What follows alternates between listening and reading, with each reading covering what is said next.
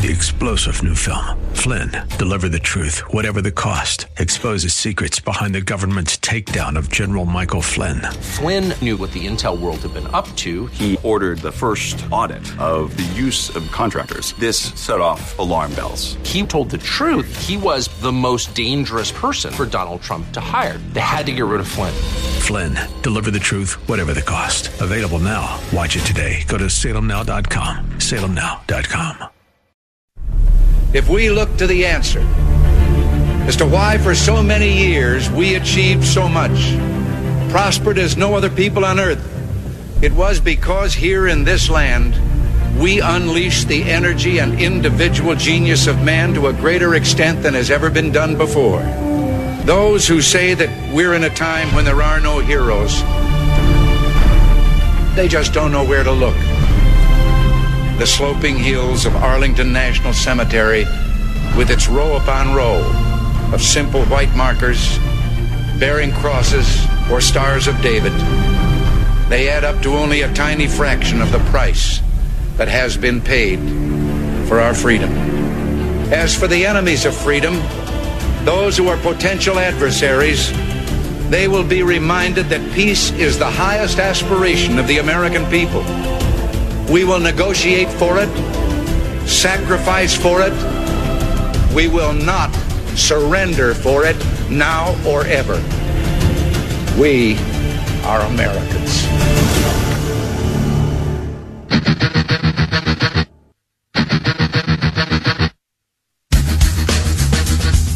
This is the Bob Frantz Authority on AM 1420.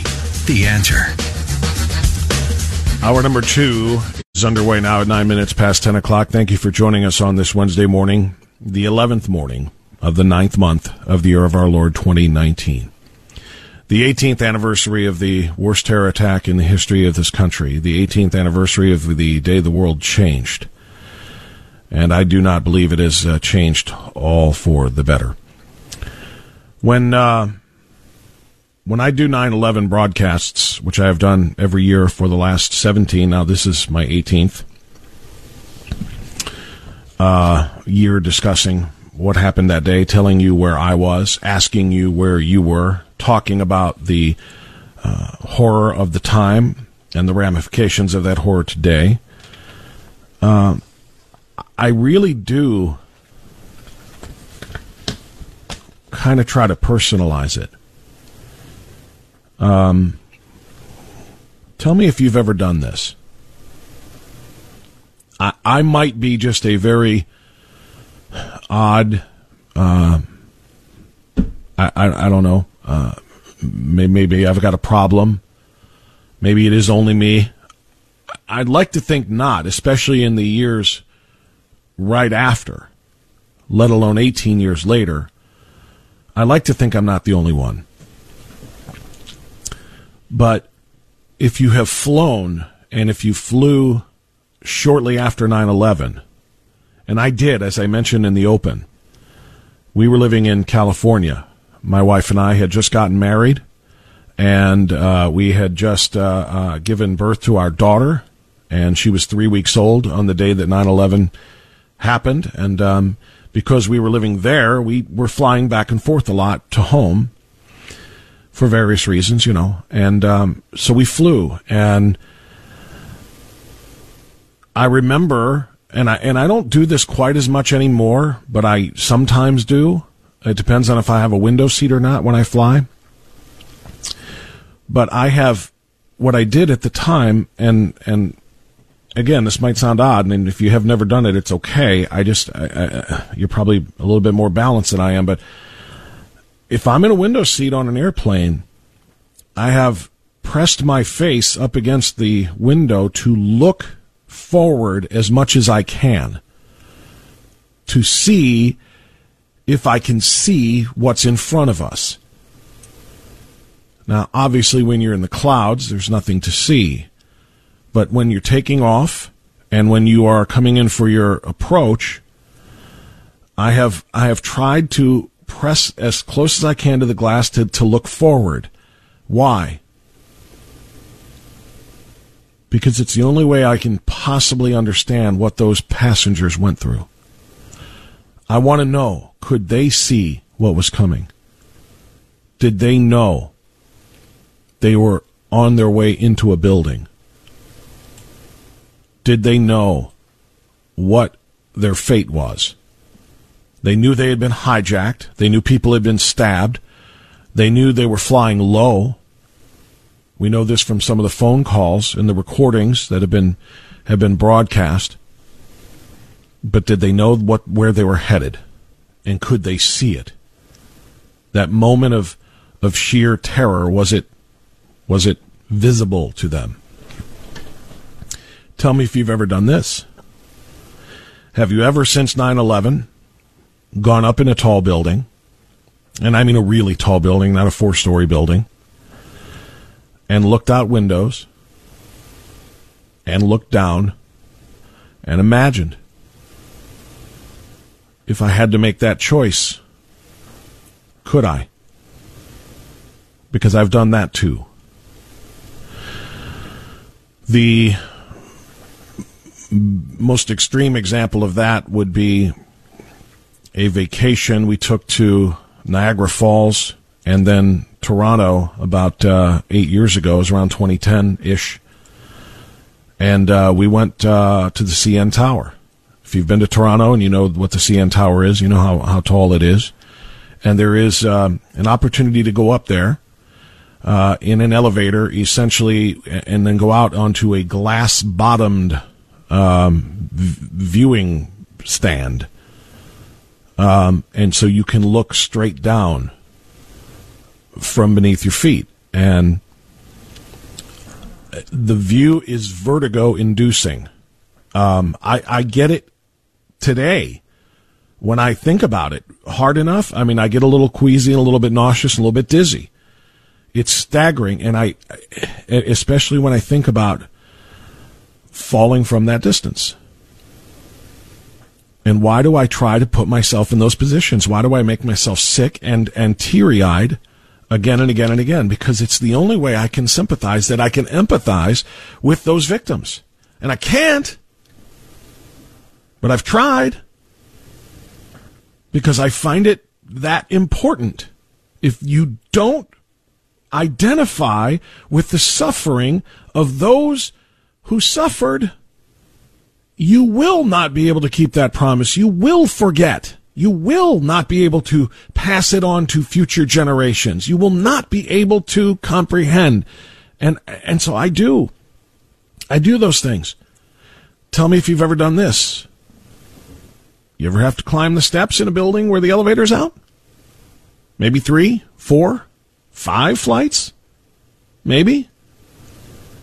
Did you move your child into college and they have a tall dorm?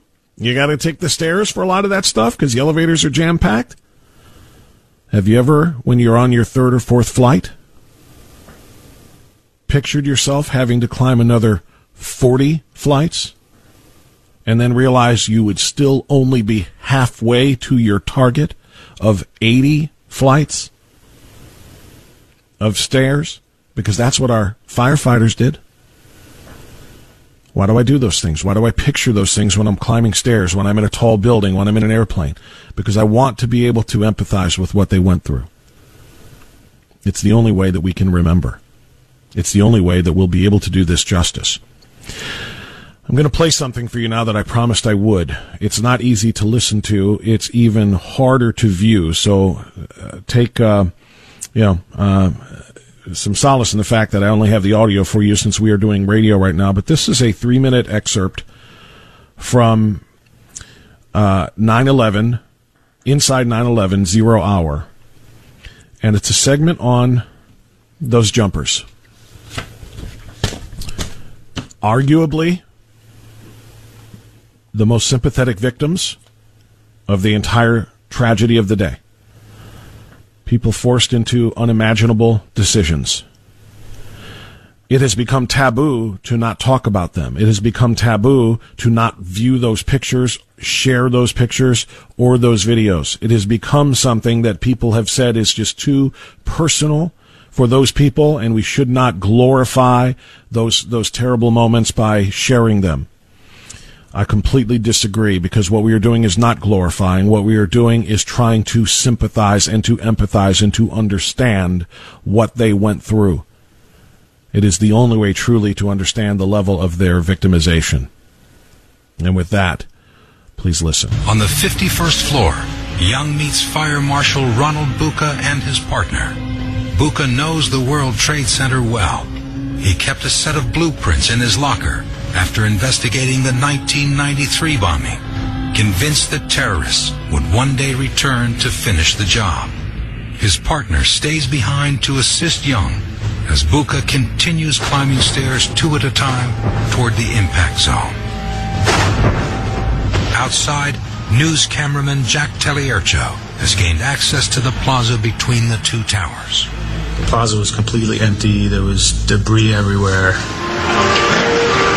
The strangest thing about being out there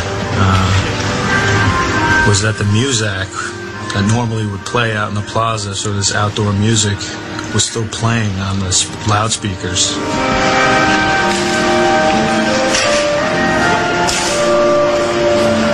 All around the towers, people can hear another sound, one they will never forget. Every couple of seconds you would hear a bang. And what that bang was a body hitting the ground. It was the most god-awful sound you can imagine. You would just cringe, knowing that someone else just died. And someone else just died. And someone else just died.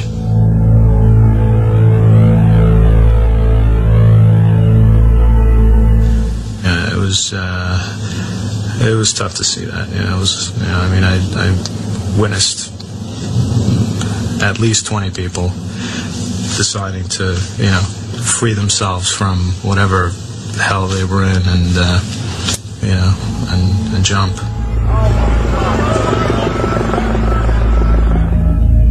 And there was one girl in particular that I remember. This woman came out on some kind of a jagged beam. Glass blew out, flame shot out, black smoke. The fire had now reached her floor. And she's standing there, and I guess she gave up hope. And she blessed herself. And she looked up to the sky and put her arms out, stretched her arms out, and just jumped. I looked up and I saw sort of like a waving way up on the 90th floor. There was a man wearing a suit, and he was hanging out of the window and waving his suit jacket frantically, like trying to call for help. It walked out onto the ledge, and behind him was a raging inferno. And after a few seconds, he started to kind of climb down the face of the building. And as he was climbing down, it looked like he had some kind of rope or something. So he's making his way down, and then he lost his grip. That image that accompanies the description you just heard is one that will haunt you. It will bring first tears and then rage. And it is my belief that you should embrace both. And we'll be right back.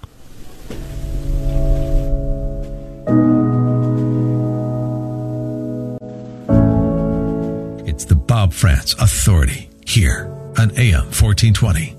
The Answer.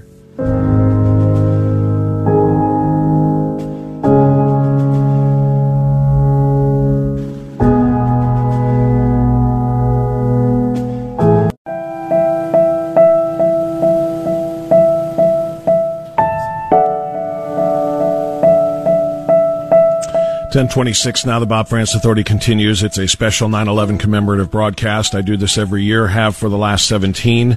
This is now the 18th broadcast. Look, I know there's a lot of news in the day today. A lot of people want to hear about President Trump and Ambassador Bolton, who's been replaced or removed, actually, as National Security Advisor. There's a lot of very important things going on, but this is one day a year, and again, I have done this for nearly 20 of them now.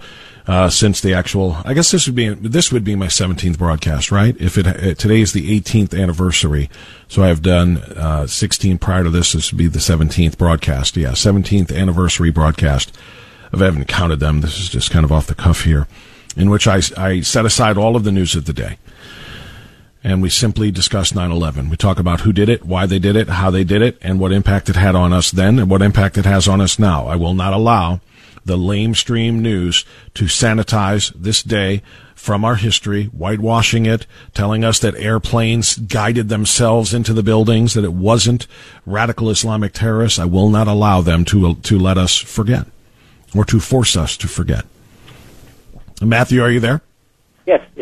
Thank you, Bob, for taking the call. What a program! Honest to God, I'm overwhelmed. But what I wanted to tell you is, I was in my car. I was driving over to Parma, and it was a group of all veterans from World War II. These were buddies in my neighborhood. We formed a post, and every month when we were all retired, we'd always get together and have breakfast. And I was driving over, and I had the radio on, and it's over in Parma is where I was going. And all of a sudden, the radio broke in. They said that the Twin Towers had been attacked by terrorists. At first, I was in shock. I couldn't believe it. When I got to the restaurant, I don't think the people knew about it in the restaurant. I told everybody that we had been attacked by these terrorists. And you know what first thing came into my mind was those people trying to get out of there and those people trying to get up to get them out of that place. What a horrible death to die. It made me sick to my stomach to think that somebody would do that to another person.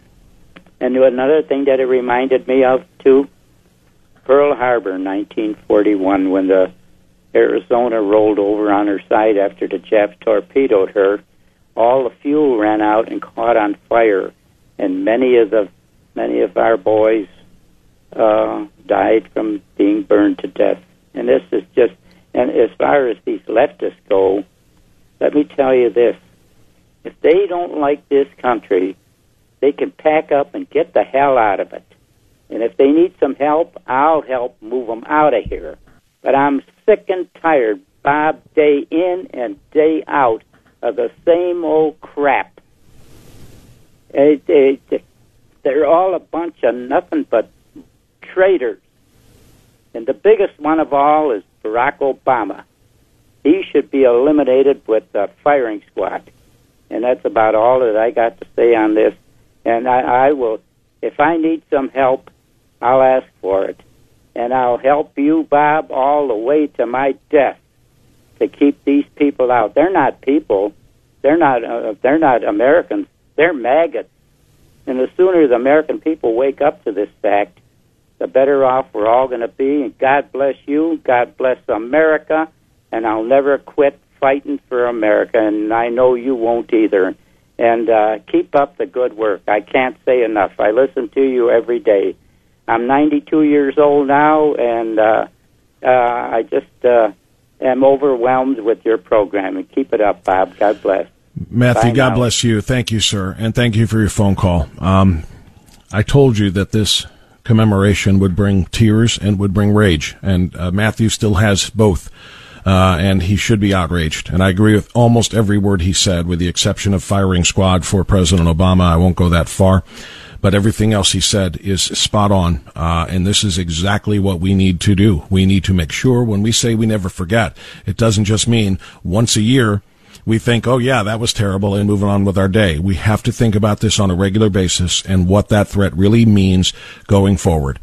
Thank you, Matthew, for that call. We'll be right back after the news on AM 1420 The Answer.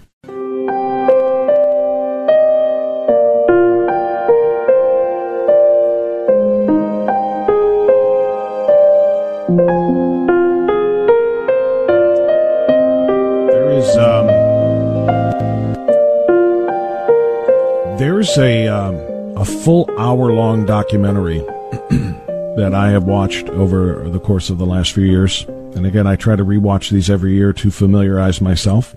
I've read books. I do as much homework as I can on it. But there's one particular hour-long documentary that I've seen that I cannot recommend enthusiastically enough. And thank you, by the way, if you've been with us since the beginning of the program at 9 o'clock for my annual 9/11 commemorative broadcast. I set everything aside once a year and focus only on 9/11. And today and this year, I'm focusing a lot more on the on the jumpers. Those who were forced into the most impossible of decisions.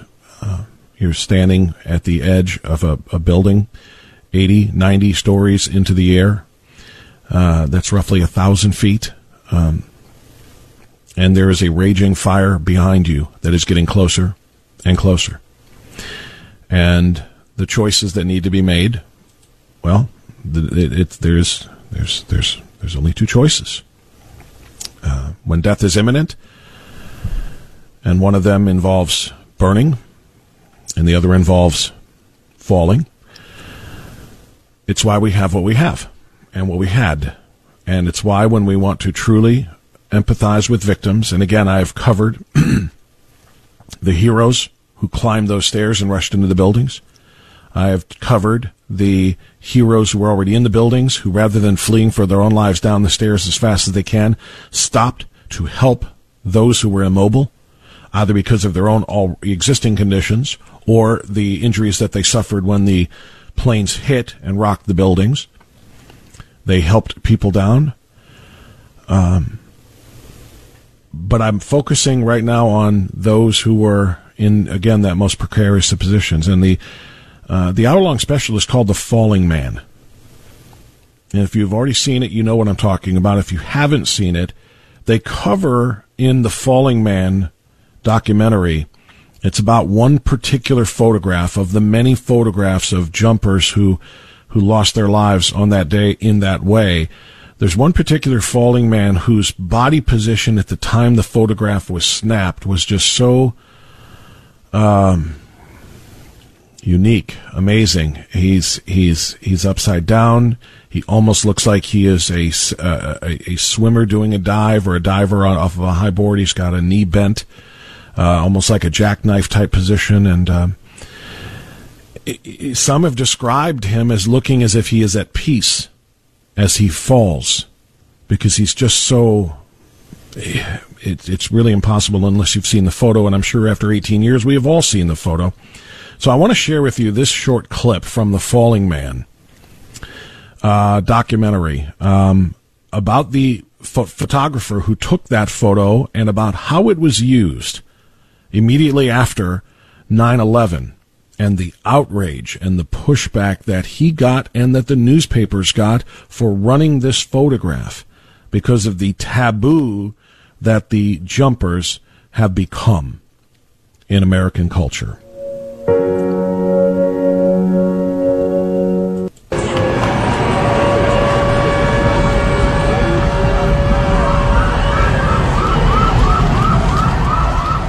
I took an express subway train from Times Square to Chambers Street, which is the stop just before the World Trade Center.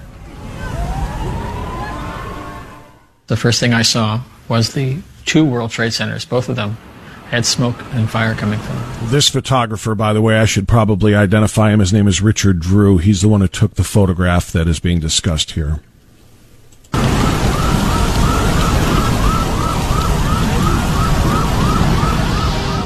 I just started making my pictures.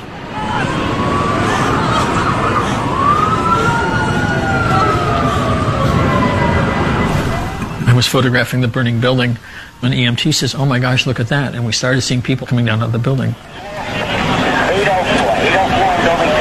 80 people trapped. 204, 10-4. I instinctively picked up my camera and started photographing them, following them as they came down, until I photographed what must become known as the Falling Man. It's a very quiet photograph. It's not like a lot of other violent photographs from other disasters. There's no blood, there's no guts, there's nobody getting shot. But people react to it in a way that They feel that they can relate to this photograph, that they might have been in the same situation and they might have had to make whatever choice the man in the photograph made.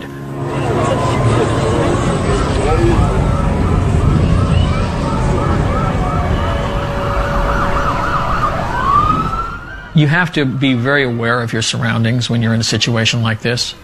You have to be careful that you don't become a victim. Journalists don't run away from a falling building. We don't run away from the fire. We run to it because it's our job to record history. I didn't know I had that photograph of that man in that position until I actually saw it on my computer when I got back to the office. I called one of our photo editors and I showed him the picture. I said, this is it. This has got to be the picture. This man was like an arrow bisecting the two World Trade Centers. I woke up the next morning and I opened up the paper and there was my photograph of falling man. It was a very brave thing for them to use that picture.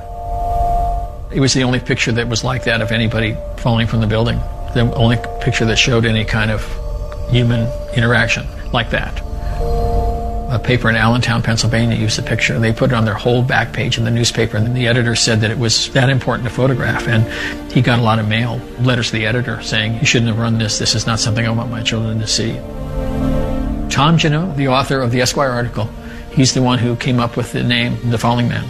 That was the name of the article, and it sort of stuck. I've never regretted taking that photograph at all. It's probably one of the only photographs that actually shows someone dying that day.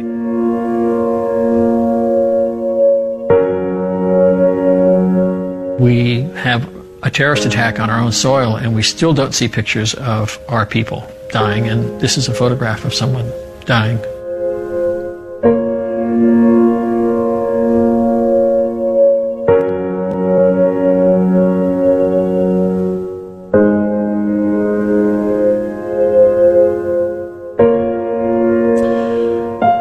That's why that documentary means so much to me, and it's why that photograph is so important, and why the taboo that the jumpers have become needs to be lifted. It cannot be this way.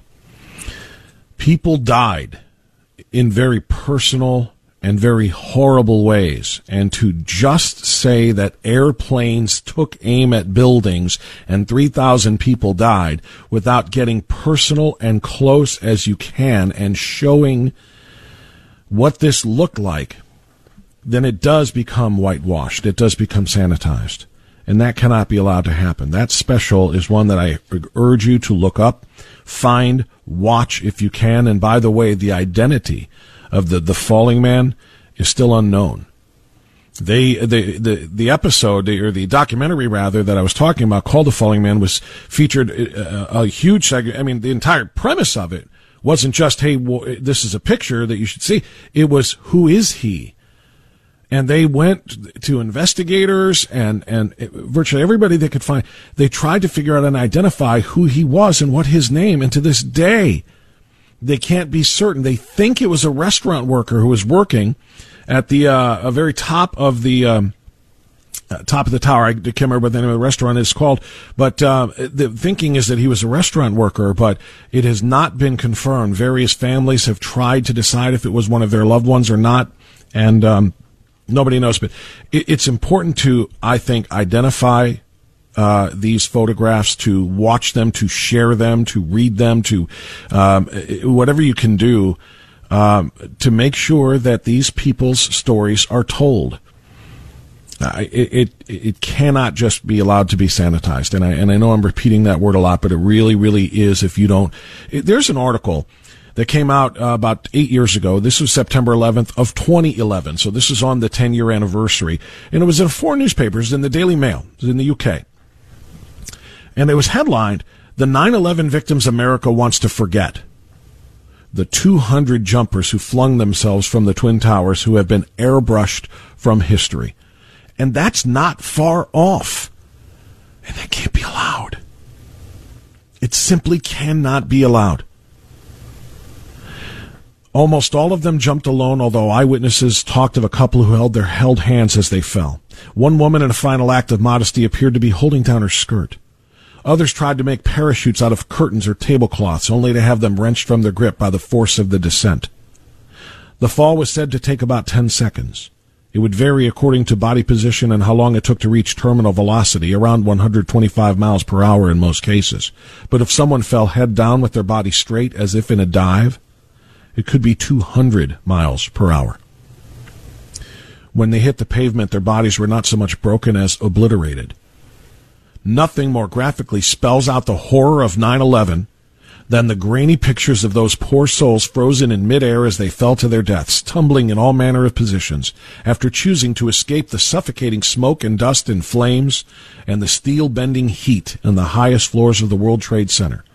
And yet, tragically, the UK Daily Mail writes, they are in many ways the forgotten victims of September 11th. Even now, nobody knows for certain who they were exactly and how many they numbered. Perhaps worst of all, surprisingly few even want to know. At the office of the New York Chief Medical Examiner, a spokesperson said, this is 8 years ago on the 10-year anniversary, that they did not consider these people jumpers at all.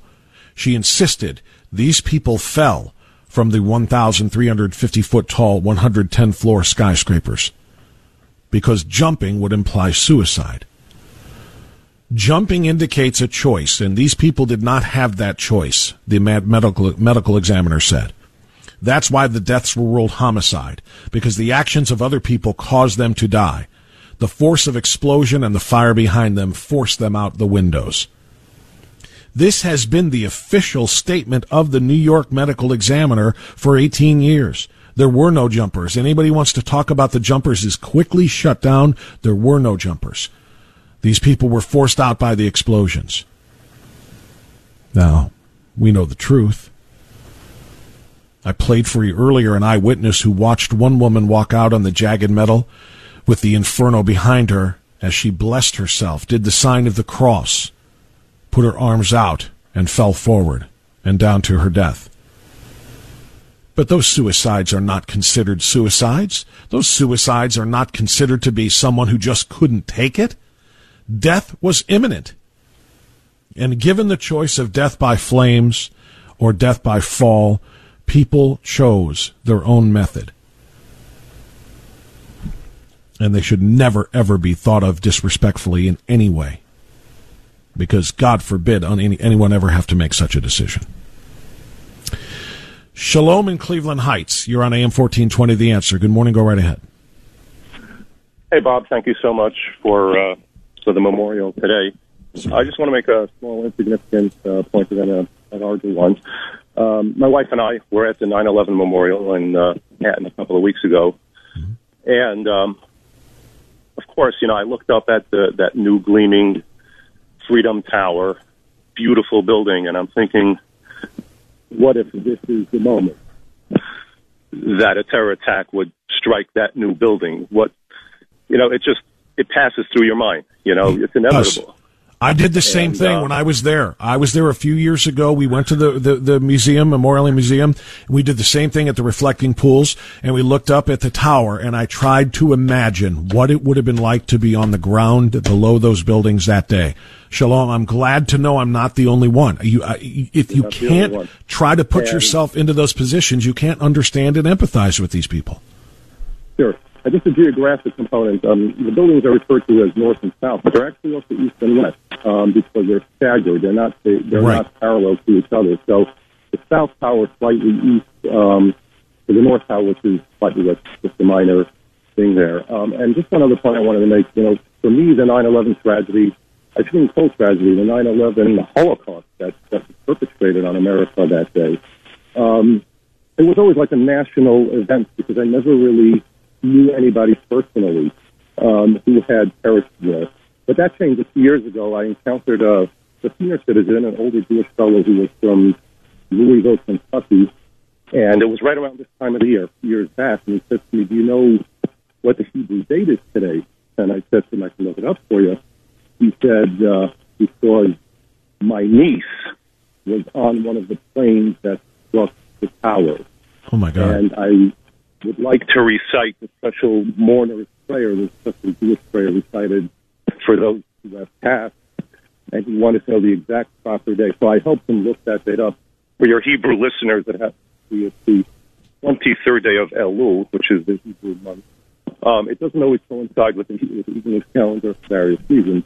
But for me, that was a moment that made 9/11 personal, because here I am standing next to a fellow who was going to recite that special prayer for his niece who was on that plane that flew in. So it became personal from that moment forward. I'm so glad you shared that. Shalom, I'm so glad you shared that, and I really appreciate it. Thank you so much, my friend. I do need to move because we are very tight on time. We only have 8 minutes left on our broadcast. I do want to try to get 2 more phone calls in right after this on AM 1420, The Answer.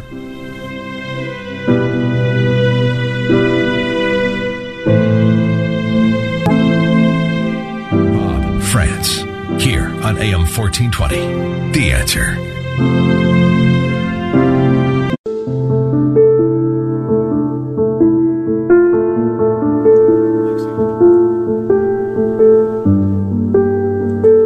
Let me get Brian in Cleveland onto the air next. Brian, you're on AM 1420, The Answer. Thanks for your patience. Go right ahead. Hey, Bob, good morning. Hey, just a little reflection. I got out of the Navy in June of 2001, and then we all know what happened in September. I was actually watching Dora the Explorer with my cousin, and we received a phone call from her dad, and it wasn't saying, some people did something. This was the real deal. And I just want to let you know, you put on a real great show. I'm pretty thick-skinned, but, days like today, I wear my heart on my sleeve. And Brian, God bless you.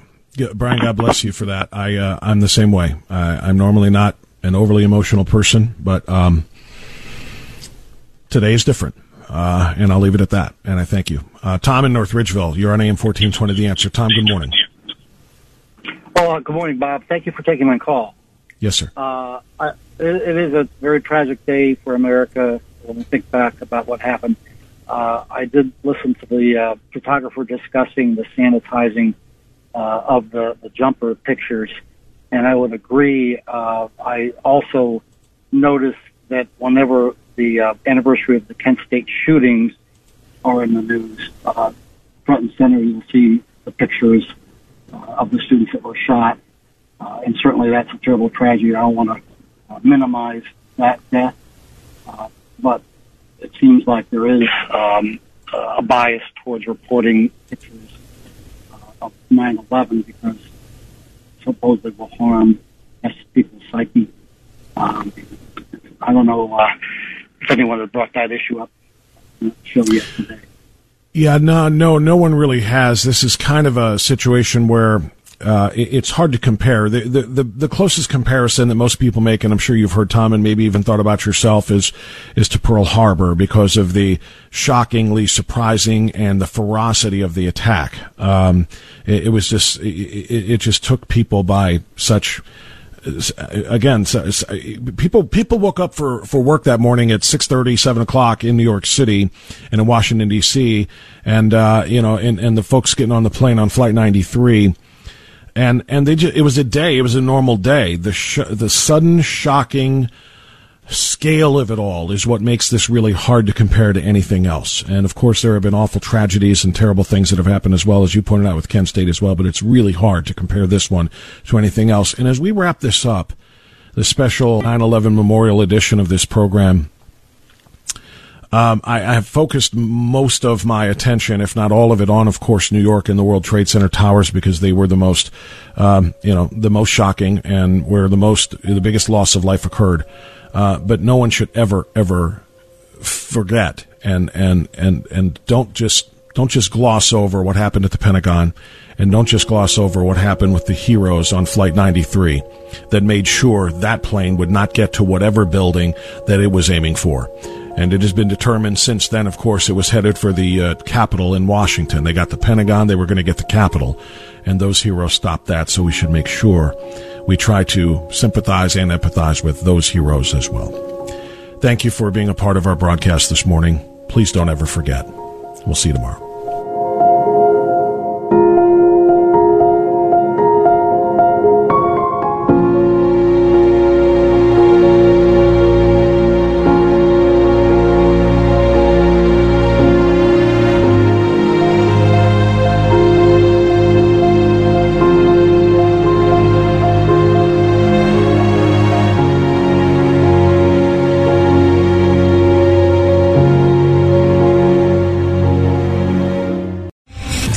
Former General Michael J. Flynn, head of the Pentagon Intelligence Agency, knew all the government's dirty secrets. He was one of the most respected generals in the military. Flynn knew what the intel world had been up to. He understood its funding. He ordered the first audit of the use of contractors. This set off alarm bells.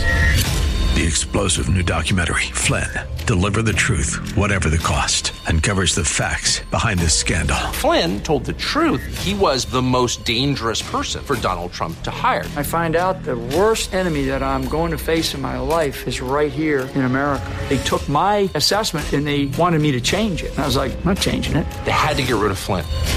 With in-depth interviews, archival footage, and never-before-seen personal records of the man behind the headlines. I just felt like I was drowning. Flynn, Deliver the Truth, Whatever the Cost. Available now. Watch it today. Go to salemnow.com. salemnow.com.